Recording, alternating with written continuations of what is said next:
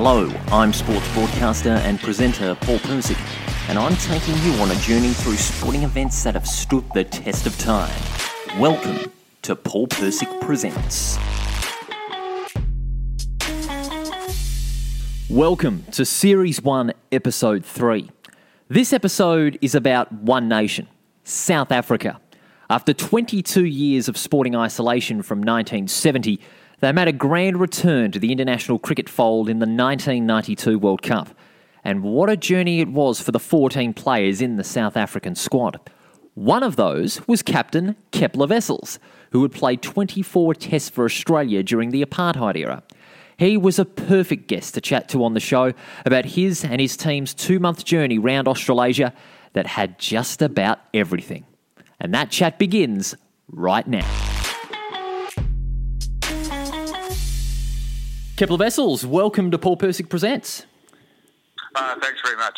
Now, your experience in cricket has been, remembered worldwide, from your early days while playing Test cricket for Australia and then returning to South Africa. We'll start at the start. What was it like to wear the baggy green cap in the early days, in the 80s through to 86, playing for Australia under some great players? Yeah, I've always said that was the most enjoyable and certainly from a pure batting point of view, probably the most satisfying time of my cricket career. So thoroughly enjoying playing for Queensland in that era, and then also for Australia. It really was a great experience. So that was probably the most gratifying time of my career. So we fast forward after you'd left the Australian national team 6 years later, 1991-92. South Africa had only returned to the international fold the previous October to play a series against India. What was it like to finally see your home nation returning to the international fold? And if I believe you were under the captaincy of Clive Rice. Yeah, it was totally unexpected. We were busy with some domestic matches. And literally on the Sunday evening, halfway through those games, it was announced that we were back in the international fold and that we'd be travelling to India the following week. So it really was unexpected, as I said. Fortunately, I'd been to India before with the Australian side, so from my point of view, I knew exactly what was waiting for us. So the tour was a week-long one. We flew in the same aeroplane internationally and domestically from venue to venue, played 3 matches, and it was done and dusted. So again, it was a good way to get back into the international arena. We had matches in Calcutta in front of a full house in Delhi and also in Gwalior. So that was a good experience, and certainly from a South African point of view for the players who hadn't played internationally. It was a real eye-opener for them. What was it like, being led by Clive Rice? What was he like as a captain throughout that series?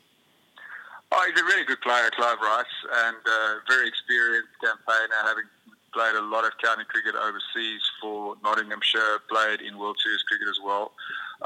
So he was always going to do a good job. The only thing from his point of view, I guess, was that by then I think he was already about 42 years old, so he was coming to the end of his career. But yeah, he was a good quality all-rounder, one of the best in the world at the time, and certainly a good, strong, positive leader.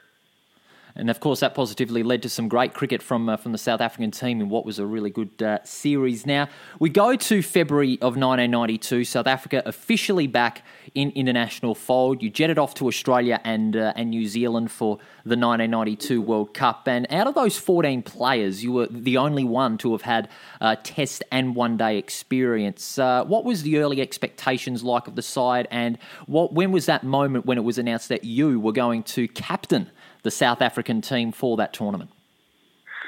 Yeah, coming back from India, we were back in South Africa for a few months, playing domestic cricket. So then the selectors and the South African Cricket Board then had an opportunity to structure the whole program, so to speak. And I think it was in the January. It wasn't. It was probably about 6 weeks out, I think, from the World Cup, where they selected first of all the squad of 20, which I think you had to name at that time, and then they appointed me as captain. So I never expected it. I didn't really seek the job, but but once I got it, I was determined to make a success of it. Again, it was an advantage for me having played in Australia and knowing what to expect, still knowing all the opposition teams, having played against most of the players that was going to compete in that 92 World Cup. So, so I had an advantage there. But correct me if I'm wrong, you did have previous World Cup experience back in '83 when you were playing for Australia? Yeah, I did.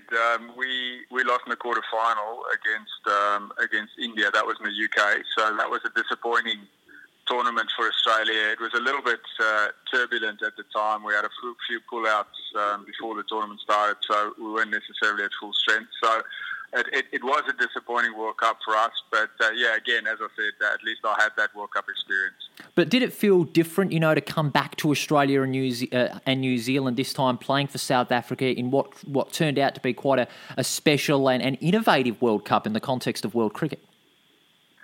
Well, it did. I was apprehensive initially, particularly when I realised our first match was going to be against Australia in Sydney, and most of the players who played for Australia at that time, I played with them for Australia. So I was a little bit apprehensive how that was going to go. But then again, I knew it would be competitive, it would be tough. The advantage that we had was that the Australian team under Alan Border, they hadn't seen any of our players with the exception of myself. So they didn't really know what they were up against, what to expect. So that was a big advantage for us. And that first game in Sydney, it couldn't have gone any better. So it was a sellout crowd. We played really well. Things went for us. And, against all odds, I guess, we beat Australia. They were favoured to win the tournament. They came off a very strong one-day round before that 92 World Cup started. So it was a great start for us. We'll get into more of the Australian match and some of the other matches a little bit later, but of course the build-up was so intense and so much excitement for South Africa, not just yourself as captain, but also the fellow players that were about to experience one-day international World Cup cricket at that level in Australian and New Zealand shores for the first time. Let's talk about a few of them. Alan Donald, who was a very ferocious pace bowler. Yeah, Alan played for Warwickshire in England a lot, so he'd been overseas. So he'd played against some of the players that we were going to come up against. He knew particularly the English players very well. So he had some international experience, not in the Test or a little bit in the one days with those 3 games in India, but he played a lot of cricket. So he was very much somebody that we relied on. As you rightly say, he was a ferocious pace bowler and struggled a little bit during that World Cup to control the white ball. But, he did put in some good performances during the event as well. So it was good to have him as a spearhead. And most of them, of course, making his one-day debut as well, along with a spectacular fielder by the name of Jonty Rhodes. Yeah, Jonty was a very young player at that time, slightly surprised selection. It was a bold move by the selectors to pick him. And the World Cup for him really was the making of him. It put him on the map. He grabbed the imagination of certainly the South African public and cricket followers all around the world with his exploits in the field. And he had a very good tournament. He certainly did, amongst all other South African players. Now, it's 26th of February 1992. After a couple of warm-up games, you jet off to the SCG for your first game, as you mentioned, against Australia. But there are a lot of stories riding on that match, and also during that match as well. Australia had won the toss and elected to bat, and we get into the first ball, and your side could not have imagined a perfect start when Alan Donald bowled to Jeff Marsh. Well, exactly. It was quite unbelievable. I mean, Alan got that first ball absolutely right. And, it's history, and we all know that Jeff Marsh got a huge nick and the ball deflected a long way, and Dave Richardson caught it in front of first slip. So it was just going to be an obvious out, but it was given not out. So from that point of view, it ruffled the feathers a little bit of the team. We had to regroup. We had to reset and just stay calm to get back into it. We for the next few overs, we were quite expensive. But then, fortunately, after about sort of the 10th or the 15th over, we really settled into a good pattern. It was Richard Snell who bowled a superb spell and really got Australia under pressure, and we got wickets at regular intervals. So we always backed ourselves to chase down the total that we had to. At Fifth Quarter Tees, we're devoted to helping clubs access their own clubwear and merchandise throughout the season. No more worrying about that start of season mass purchase of 100 club jumpers that take 2 years to sell and have to be stored in a clubroom cupboard. Instead, club coaches, members and supporters can have 24/7 access to all clubwear and merchandise, from jumpers and t-shirts to backpacks and mugs. And all it takes is a click of a button. Fifth Quarter Tees, making life easier for clubs and volunteers.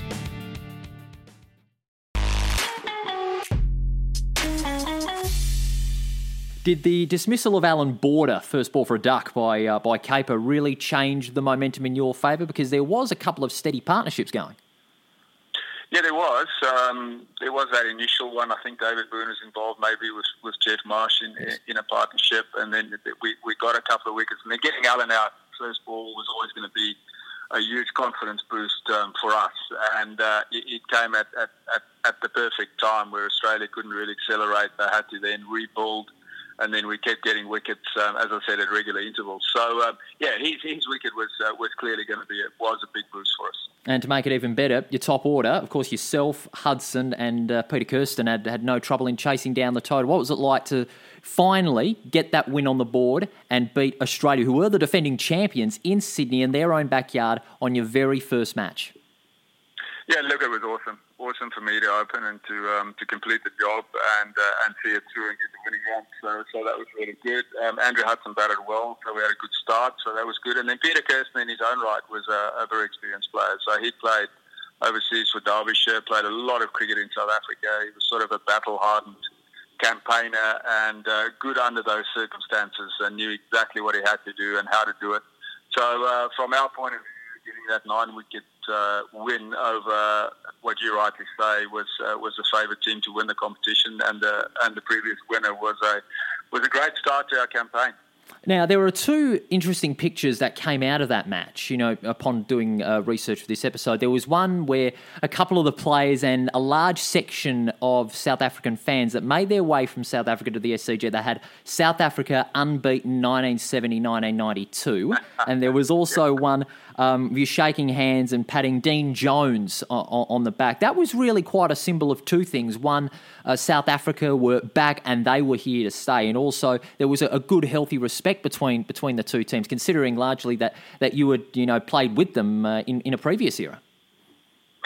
Yeah, look, absolutely. I think from an Australian point of view, we always know that Australia play their cricket hard, and they certainly did on that day as well. But South Africa have a similar reputation. So before that match, one of the things that worked really well for us is I got Alan Jones to come and talk to our team before that game, and he was absolutely brilliant in the pre-match and in the lead-up to the game. So I think that he gave the players a lot of confidence and stressed the fact that you have to look Australia in the eye and take them on, and I think they took that on board.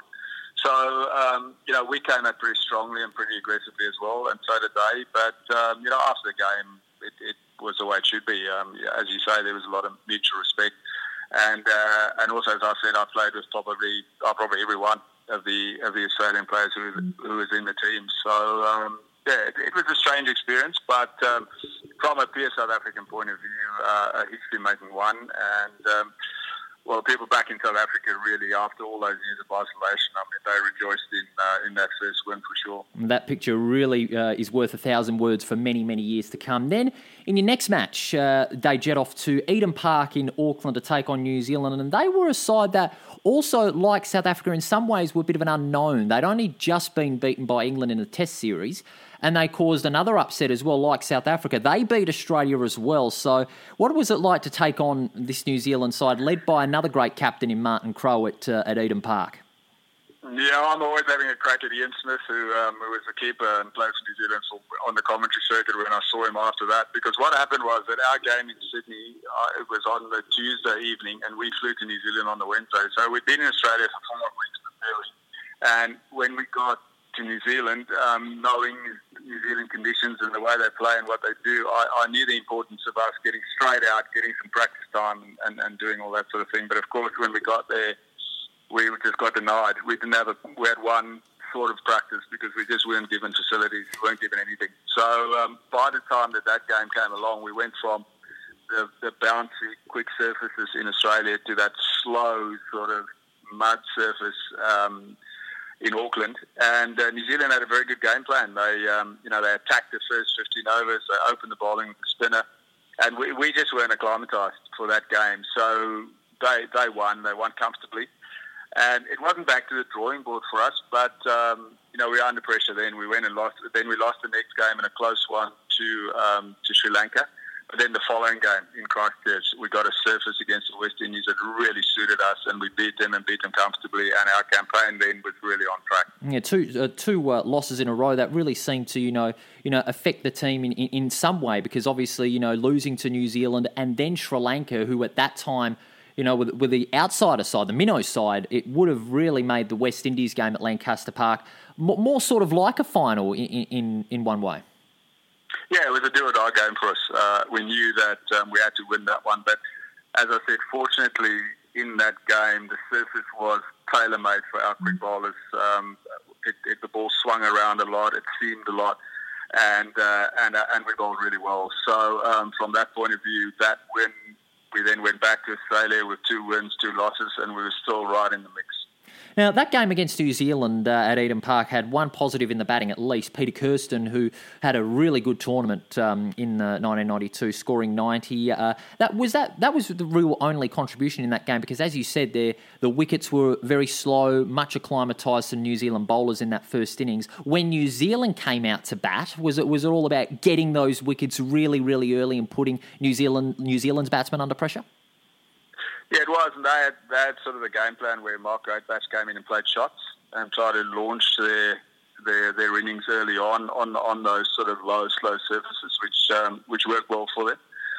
We just didn't have enough to work with from a bowling point of view. The surface was flat.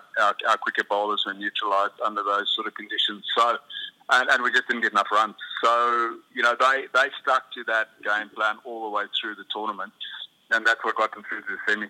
What about that game at Sri Lanka just 3 days later at the Basin Reserve in Wellington? Of course, you had to bat first again and all out for 195. And I was reading a few articles before this interview has been recorded about, how South Africa had that knack of playing a little bit too conservative, according to some reports, because there wasn't a lot of runs being scored by South Africa in those 2 games, and there was a lot of, attention surrounded the tactics of South Africa. You didn't really buy into a lot of that, didn't you?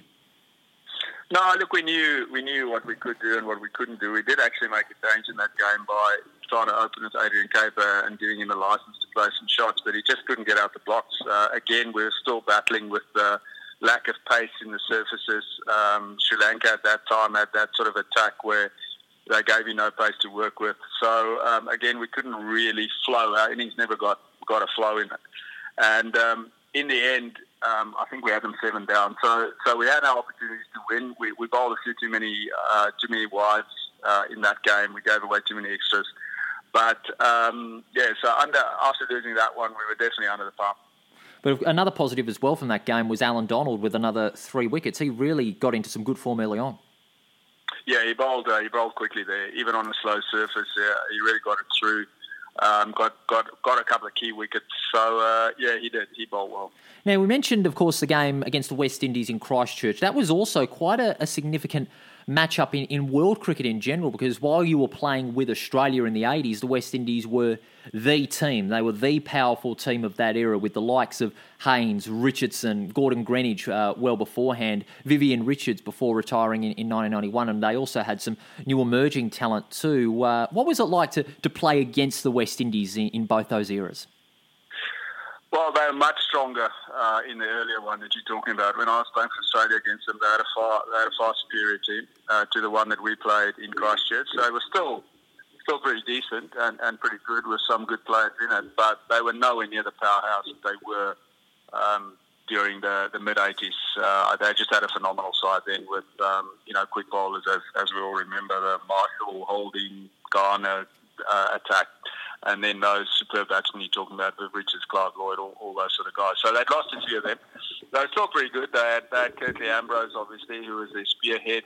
and Desmond Haynes is still playing. So they still had some world-class players, but they just didn't have the all-round depth and brilliance that they had during the mid-'80s. And again, despite scoring 200 in that game, as you mentioned at Lancaster Park, there again Peter Kirsten provided that positive with 56. And then the bowling, it would be safe to say that it was one of South Africa's best bowling performances in that World Cup, along with the game against Australia, where it really just all clicked together, didn't it? Yeah, definitely. But also South African bowlers, they sort of brought up under those conditions. So the conditions were tailor-made for them. So I knew that it may have, to some people, looked a bit light when we got just over 200. But from my point of view, I thought we had a real chance of doing well, because knowing that West Indian players generally struggle with a moving ball, and they have a few technical issues against that sort of bowling, I knew we had a good chance. So we bowled really well, we caught very well. And, in the end, it was a comfortable win and a real confidence boost. Of course, he went to returned to Australia with 2 wins and 2 losses and in contention for a spot in the 4. Then the game against Pakistan in Brisbane, and we'll talk about one big moment we'll get into a little bit later. It was sort of like New Zealand conditions in this game, very overcast, a little bit windy, and of course rain, which at that time in that World Cup was always going to break a game wide open one way or the other because of the then rain rule. Well, absolutely. So, it was a difficult game. It was a very close game all the way through. We sort of batted first under overcast conditions, as you mentioned, and Wazim Akram bowled pretty well. But again, we sort of scrapped together a decent enough total. And then when the rain sort of started to come and we got wickets and the game got close, I'm sure you're alluding to that Jonty Rose run-out that really turned the game on its head and turned it in our favour. So it was a good bowling performance, but it was a brilliant fielding performance to win us that game. Because before that run-out, it was Inzamam ul Haq and Imran Khan, by memory, that put together what was a really good partnership, and there was the pressure of trying to get one of those batsmen out. Yeah, they got them right back into the game, so we needed to get one of them out. And, Inzamam, we all know, is not the greatest runner between wickets and never really was during his career. So I guess if, even though that was his young days, it was sort of his breakthrough tournament. But, we always had a chance of doing something like that. And with the fielding unit that we had, that was probably the best in the competition, we were always at some point going to get a couple of run-outs at key moments. Did you have a close view of the Johnny Rhodes run-out? I did. I was sort of over at mid-on, so I had almost a side-on view of it because I was backing up where he was going to, if he decided to throw, where he was going to throw. But he was so quick and so agile that his just reaction time, I mean, people just didn't until you got to know him, you just didn't know how well and how quickly he reacted. So, in the end, it was a very, very close run thing, but, by diving and breaking the stumps, he probably did the right thing. Absolutely shattered them, more than just knock the stumps over. That is some moment that will always live in the test of time, and always a very good moment for photographers to capture, and it was just at the right moment. Of course, you'd go on and win that game in a rain-affected game. Then you jet off to the nation's capital as well to play Zimbabwe in front of 9,000 fans. What was the experience like to finally play there? Correct me if I'm wrong, you'd never played there before. Yes, I can't. Probably no. I would say I probably hadn't played there before. I don't recall playing there with Queensland or with Australia. So, that probably was the first one. I think we might have had a warm-up game. Yeah, we did. We had a warm-up game prior to the World Cup against Pakistan. So we'd been there once before. So it was Zimbabwe. At that time, Zimbabwe had a competitive team, but we were getting better all the time. We had those 2 wins behind us. We bowled first on a pitch that was a little bit moist and green, and in the end, got through and got across the line quite comfortably. So we started to get on a bit of a roll there. 3 wins in a row put us sort of right in contention for where we needed to be. It was perfect conditions for bowling that day, wasn't it? It was in the morning session. Again, ideally suited to our seam-based attack, and the bowlers bowl well. They just get the pressure on. Zimbabwe had a couple of dangerous players, but they also didn't have quite the depth, and we knew that. So we knew if we got key wickets, we were going to be in business.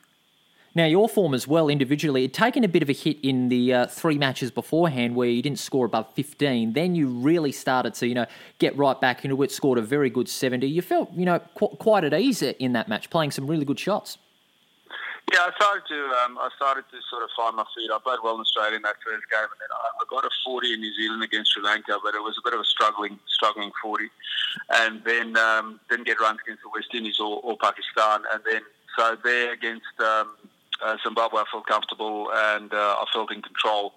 So, my feet are starting to move pretty well. And, so that was good for me to spend some time in the middle and make a contribution to getting us across, to getting us a win. Morale in the team starting to improve again after that rough patch of 2 straight losses before that next game against England?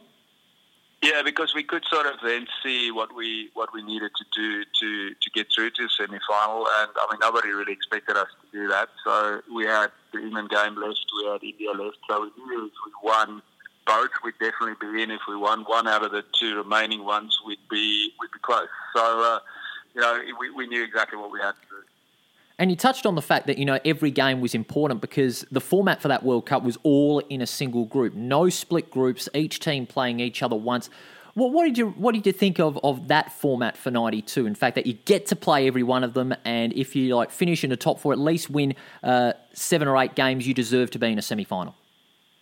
Well, I think it's the best format. I've always said that all the way through. I think you play each other once, the top 4 teams go through the semi-final. It doesn't get much fairer than that. It wasn't as long a competition as subsequent World Cups. So I think it was a great format, and I think it was fair. I think the top 4 teams who played the best cricket throughout the period got through to the semi-final. So, I think it was an excellent format. Only fitting that they used it again, of course, last year in that amazing tournament. And then, of course, England at the MCG. Now, after playing Australia and New Zealand, who had been ranked before the tournament as the sides that were really going to make a big statement, England with a side full of experience, did you consider them as the biggest test in the World Cup?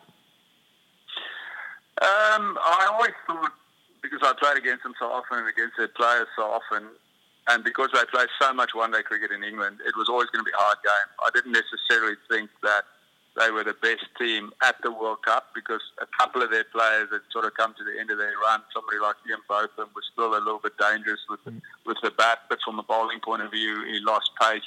I didn't feel that their attack was as strong as some of the England attacks that we've seen before.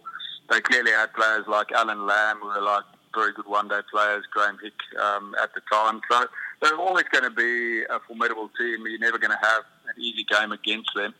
So, I knew it would be tough. But unfortunately, the rain sort of, played against or came against us a little bit there. We batted reasonably well, probably didn't quite get enough runs. But then when the ball got wet in the evening session, it was pretty difficult to defend at the MCG. Now, in that batting innings, of course, you got into a really good opening partnership with Andrew Hudson of 150-odd.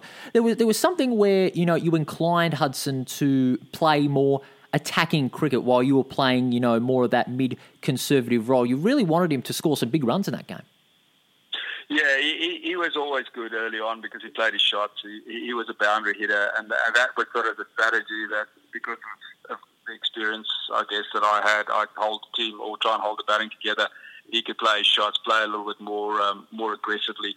And then we had Peter Kirsten to come in if things went wrong. And then down the order, we had a few shot makers like Adrian Cape, who unfortunately didn't have a great tournament for us, but he was a dangerous player, could hit the ball well. So that was the strategy. And also in those days, because of the different rules that applied, the scores weren't as big. I mean, if you got 220, 240, you were going to win more than you lose. So it was just a totally different way. The restrictions were different. The boundaries were a lot bigger. So it was a totally different type of one-day strategy, if you like, or the way the game was played to what it is played today.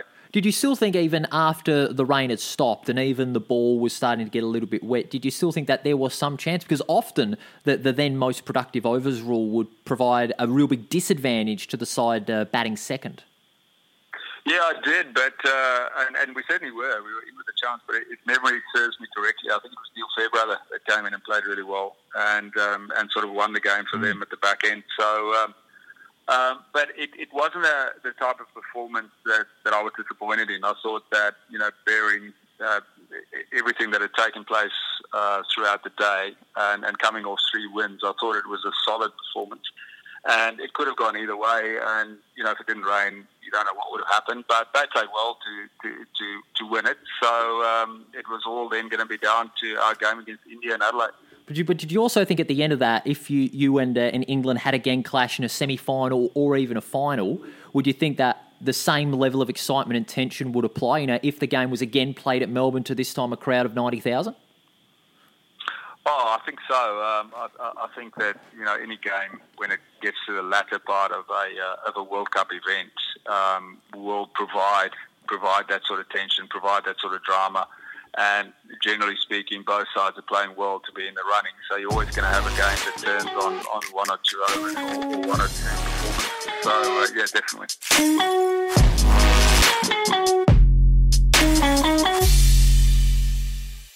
At Fifth Quarter Tees, we're devoted to helping clubs access their own clubwear and merchandise throughout the season.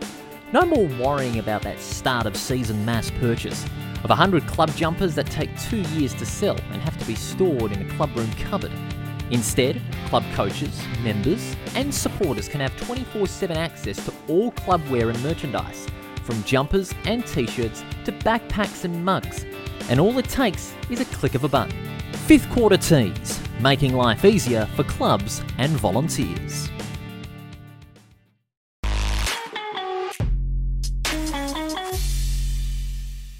Now, lucky, the results from other teams did favour you a little bit, because obviously you had Australia and the West Indies scrambling for a spot in the 4, and keep in mind Australia had only just been beaten by Pakistan in Perth, and that gave you guys a bit of a leeway to that match against India in Adelaide. But it was a bit of a frustrating start to the day with rain all day. It was, and unexpected. I mean, at that time in Adelaide as well, it actually was a must-win game for us against India. We knew how to win to qualify, so it got reduced in the end to a 30-over game. They played well. They got 180, which in those days in 30 overs was a big total. I then made a decision to change the batting order. I didn't open when down in the middle order, and that worked. Peter Kirsten went up the order, played well, and it got pretty close. Right at the back end, Hunter Creaney and myself were there to win it, but we won it right sort of in the last over, I think. And but it was a great day. I mean, that just meant that. In fact, we were probably a little bit guilty of being satisfied with making the semi-final like this. It was such a relief to come to the tournament and against all odds make the semi-final that we were wrapped. We're absolutely wrapped. Must have been huge celebrations in Adelaide that night, knowing that you'd made the semi-final in South Africa's first World Cup. I'm sure I can't, to be honest with you, I can't remember the celebration so much. I can just remember the release. But, yeah, I'm sure a few of the boys would have, because we had about a week after that, because then we also had the political drama, the referendum taking place in South Africa, and if a vote was no, we would have to go home. So we had to sit and wait. And then we had to sit and wait to see who we were playing and all. So it was quite an eventful week, but it was a week between that match and the semi. It was an unnerving week, as you mentioned, because there was that political drama. Was it frustrating just having to sit there and wait whether you were actually going to play in the semi-final at all? Well, yeah, I mean, as you can imagine, you've done all this work and gone through all the emotion to get to a semi-final, and then you've got no control over what happens politically. It's just a case of sitting and waiting what the result of that vote was going to be. And I do think that the performance and the excitement of being back on the international sporting scene and South African teams doing well, I think that contributed to the vote going the way that it did. But fortunately, from our point of view, it was all good. And once that was done, we had, I think, 3 or 4 days to prepare for that semi against England. Now, it was an overcast day over there in Sydney against England. It was your second encounter between the two sides in about 7 or 8 days. And then at the toss, decided to bowl and take a real gamble against the conditions, because you thought that the ball was going to swing a little bit. Tell us about that. Well, it actually did. On the morning of that game, it was raining. It was raining a lot in Sydney. And by the time we got there, I mean, I played in Sydney so many times. I knew that pitch and the conditions really well. So I had no hesitation in bowling first. And in fact, it was the one time in the tournament that our bowling let us down because the conditions, the ball was moving, it was swinging. I caught Graham Hick on naught off a no ball at first slip. We made a lot of mistakes, bowled a lot of wide, and they got a lot more runs than they should have. So although at the end of the day, and we'll come to that a bit later, although at the end of the day, you know, the weather probably was the deciding factor, we didn't play as well, we didn't bowl as well as we could have, and we should have restricted them, I reckon, to a score of around probably 180, 200. Because you only gave them like 45 overs in that day. 47, I think. Over 8 was slow. There was a lot of stuff going on with the wet ball. It was also a different rule then, where you know if a lot of time had elapsed, that overs that you bowled, and that was it. So you also had to sort of, from a captain's point of view, you had to sort of look at what the dangers were of actually trying to get in the 50, how many you think you can concede, or you'd be better off just bowling the 47. There was a lot of stuff going on, a lot of stuff happening. So, it wasn't an easy day, to say the least. We know hindsight's a wonderful thing. If the 40 overs, the 50 overs, I should say, had been bowled, where would have England had made in that vicinity? Well, I think in the end they made about 231. I think around that score. So yeah, I don't know. I mean, anything could have happened, I guess. But we're probably looking down the barrel of 250, 260 maybe. But then the way it all transpired, we were always in the game. And what happened was that during the day, when the drizzle came, I went to the umpires and I said, look, the ball's getting wet. I don't mind you not taking us off, but as long as you're consistent tonight, if it starts to rain again, that's fine. Well, of course, as soon as it started raining in the evening, we went off. And once we went off, because of the rain rule at the time, if you were batting second, you were always under the pump. So once we started going off, I knew we were in trouble. And the thing was that England had bowled out all their key bowlers at that time, and we had a good partnership going. So going from needing 22 or 13 with Brian McMillan and Dave Richardson at the crease, we had a real chance. But then once we went off, then it was always, we were gone. And then it amounted to 22 off a ball. Yeah, it went to 22 off 6 and then 22 off 1. So, yeah. And then after that, the Duckworth Lewis, of course, came in. Had the Duckworth Lewis applied that night, we would have won by 3 runs. So, you know, it was a close game. It was a sad exit for us. You know, you have to work long and hard to get to a World Cup final, and subsequently South Africa haven't been able to do that. So, yeah, it was a sad end to what was like a really good tournament for us. It was a real great journey for your guys in that 92 World Cup. You know, a lot of excitement, a lot of build-up, you know, exiting sporting isolation. And then you put in all these grand statements by beating Australia and then also going into the Final Four and beating all other powerful nations. And, you know, it's always a sad thing, isn't it, you know, for it to come down to just a single ball off, I think it was like an 11 or 12-minute rain delay, and then to come to that scenario. Did it feel sort of anticlimactic? Yeah, it did. I think what happened was that once we had tremendous crowd support in Sydney that night, and I think it felt anticlimactic but also very emotional. But we didn't quite realise the impact of the whole tournament until we got home, because I still remember we had to go to the West Indies straight after that on a tour. We were going to be home for a week and to go to West Indies, so we were all quite keen to get home. But then Ali Bacher said to us, when you get home, you have to stay in Johannesburg for a day and a half. And we were sort of complaining a little bit, but we didn't realise the impact. So when we arrived back, well, the whole airport was filled with people, and the excitement was just absolutely incredible. So we didn't realise any of that, the impact that tournament had at home. And I think it really, at a time where the political situation was very tense, it brought the country together, which was fantastic. So although we lost in the semi-final, I think the impact that the tournament had on the country at that time can never be underestimated. That scene at the airport must have felt like that you'd won the thing, because there were so many people. Yeah, without a doubt. I mean, when we walked into the arrivals area, unbelievable, and that continued all the way through the next day. We went through Johannesburg through a parade through the streets and stuff. So it really was good, and it was very good for the country. Did you see the final between Pakistan and England on that Sunday?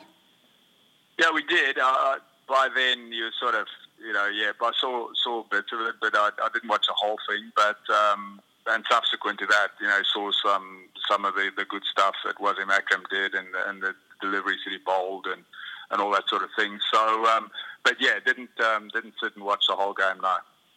What about years later, South Africa and the 1992 World Cup have been so revered all these years later, so much so that an author and a good mate of mine who I spoke to in the very first episode, Jonathan Northall, came up to you and asked you to write the foreword for his book, Ruling the World. What did it feel like to have a little part in that book? Yeah, absolutely. It's a terrific honour.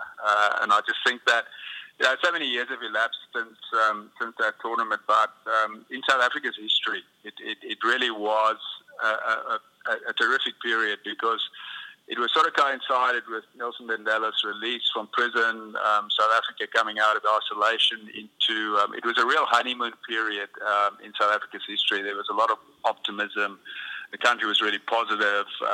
Things were going really well. And I think just the whole... That time around that event was pretty special. And the 1992 World Cup will always have a great legacy, not just because of all the stories that have surrounded, Pakistan and hosting in Australia and New Zealand, the innovations, but also the story of South Africa. I think South Africa's story is so fascinating, and I think people from generation to generation will still, hold South Africa's story in the 92 World Cup as in their hearts, not just in South Africa at the homeland, but also, of course, all around the world, because it was significant for world cricket. Yeah, it was really special. I think it was 21 years or 20 years since South Africa had been in isolation, and they're always competitive. So I think world cricket probably at that time needed South Africa to come back. They came back at a good time, and for everybody concerned, you're right. It was a moment in cricketing history that's a long time ago now, but was very special. Where does your heart sit these days? Australia or South Africa, or a little bit of both, because you had the great honour of playing for both countries?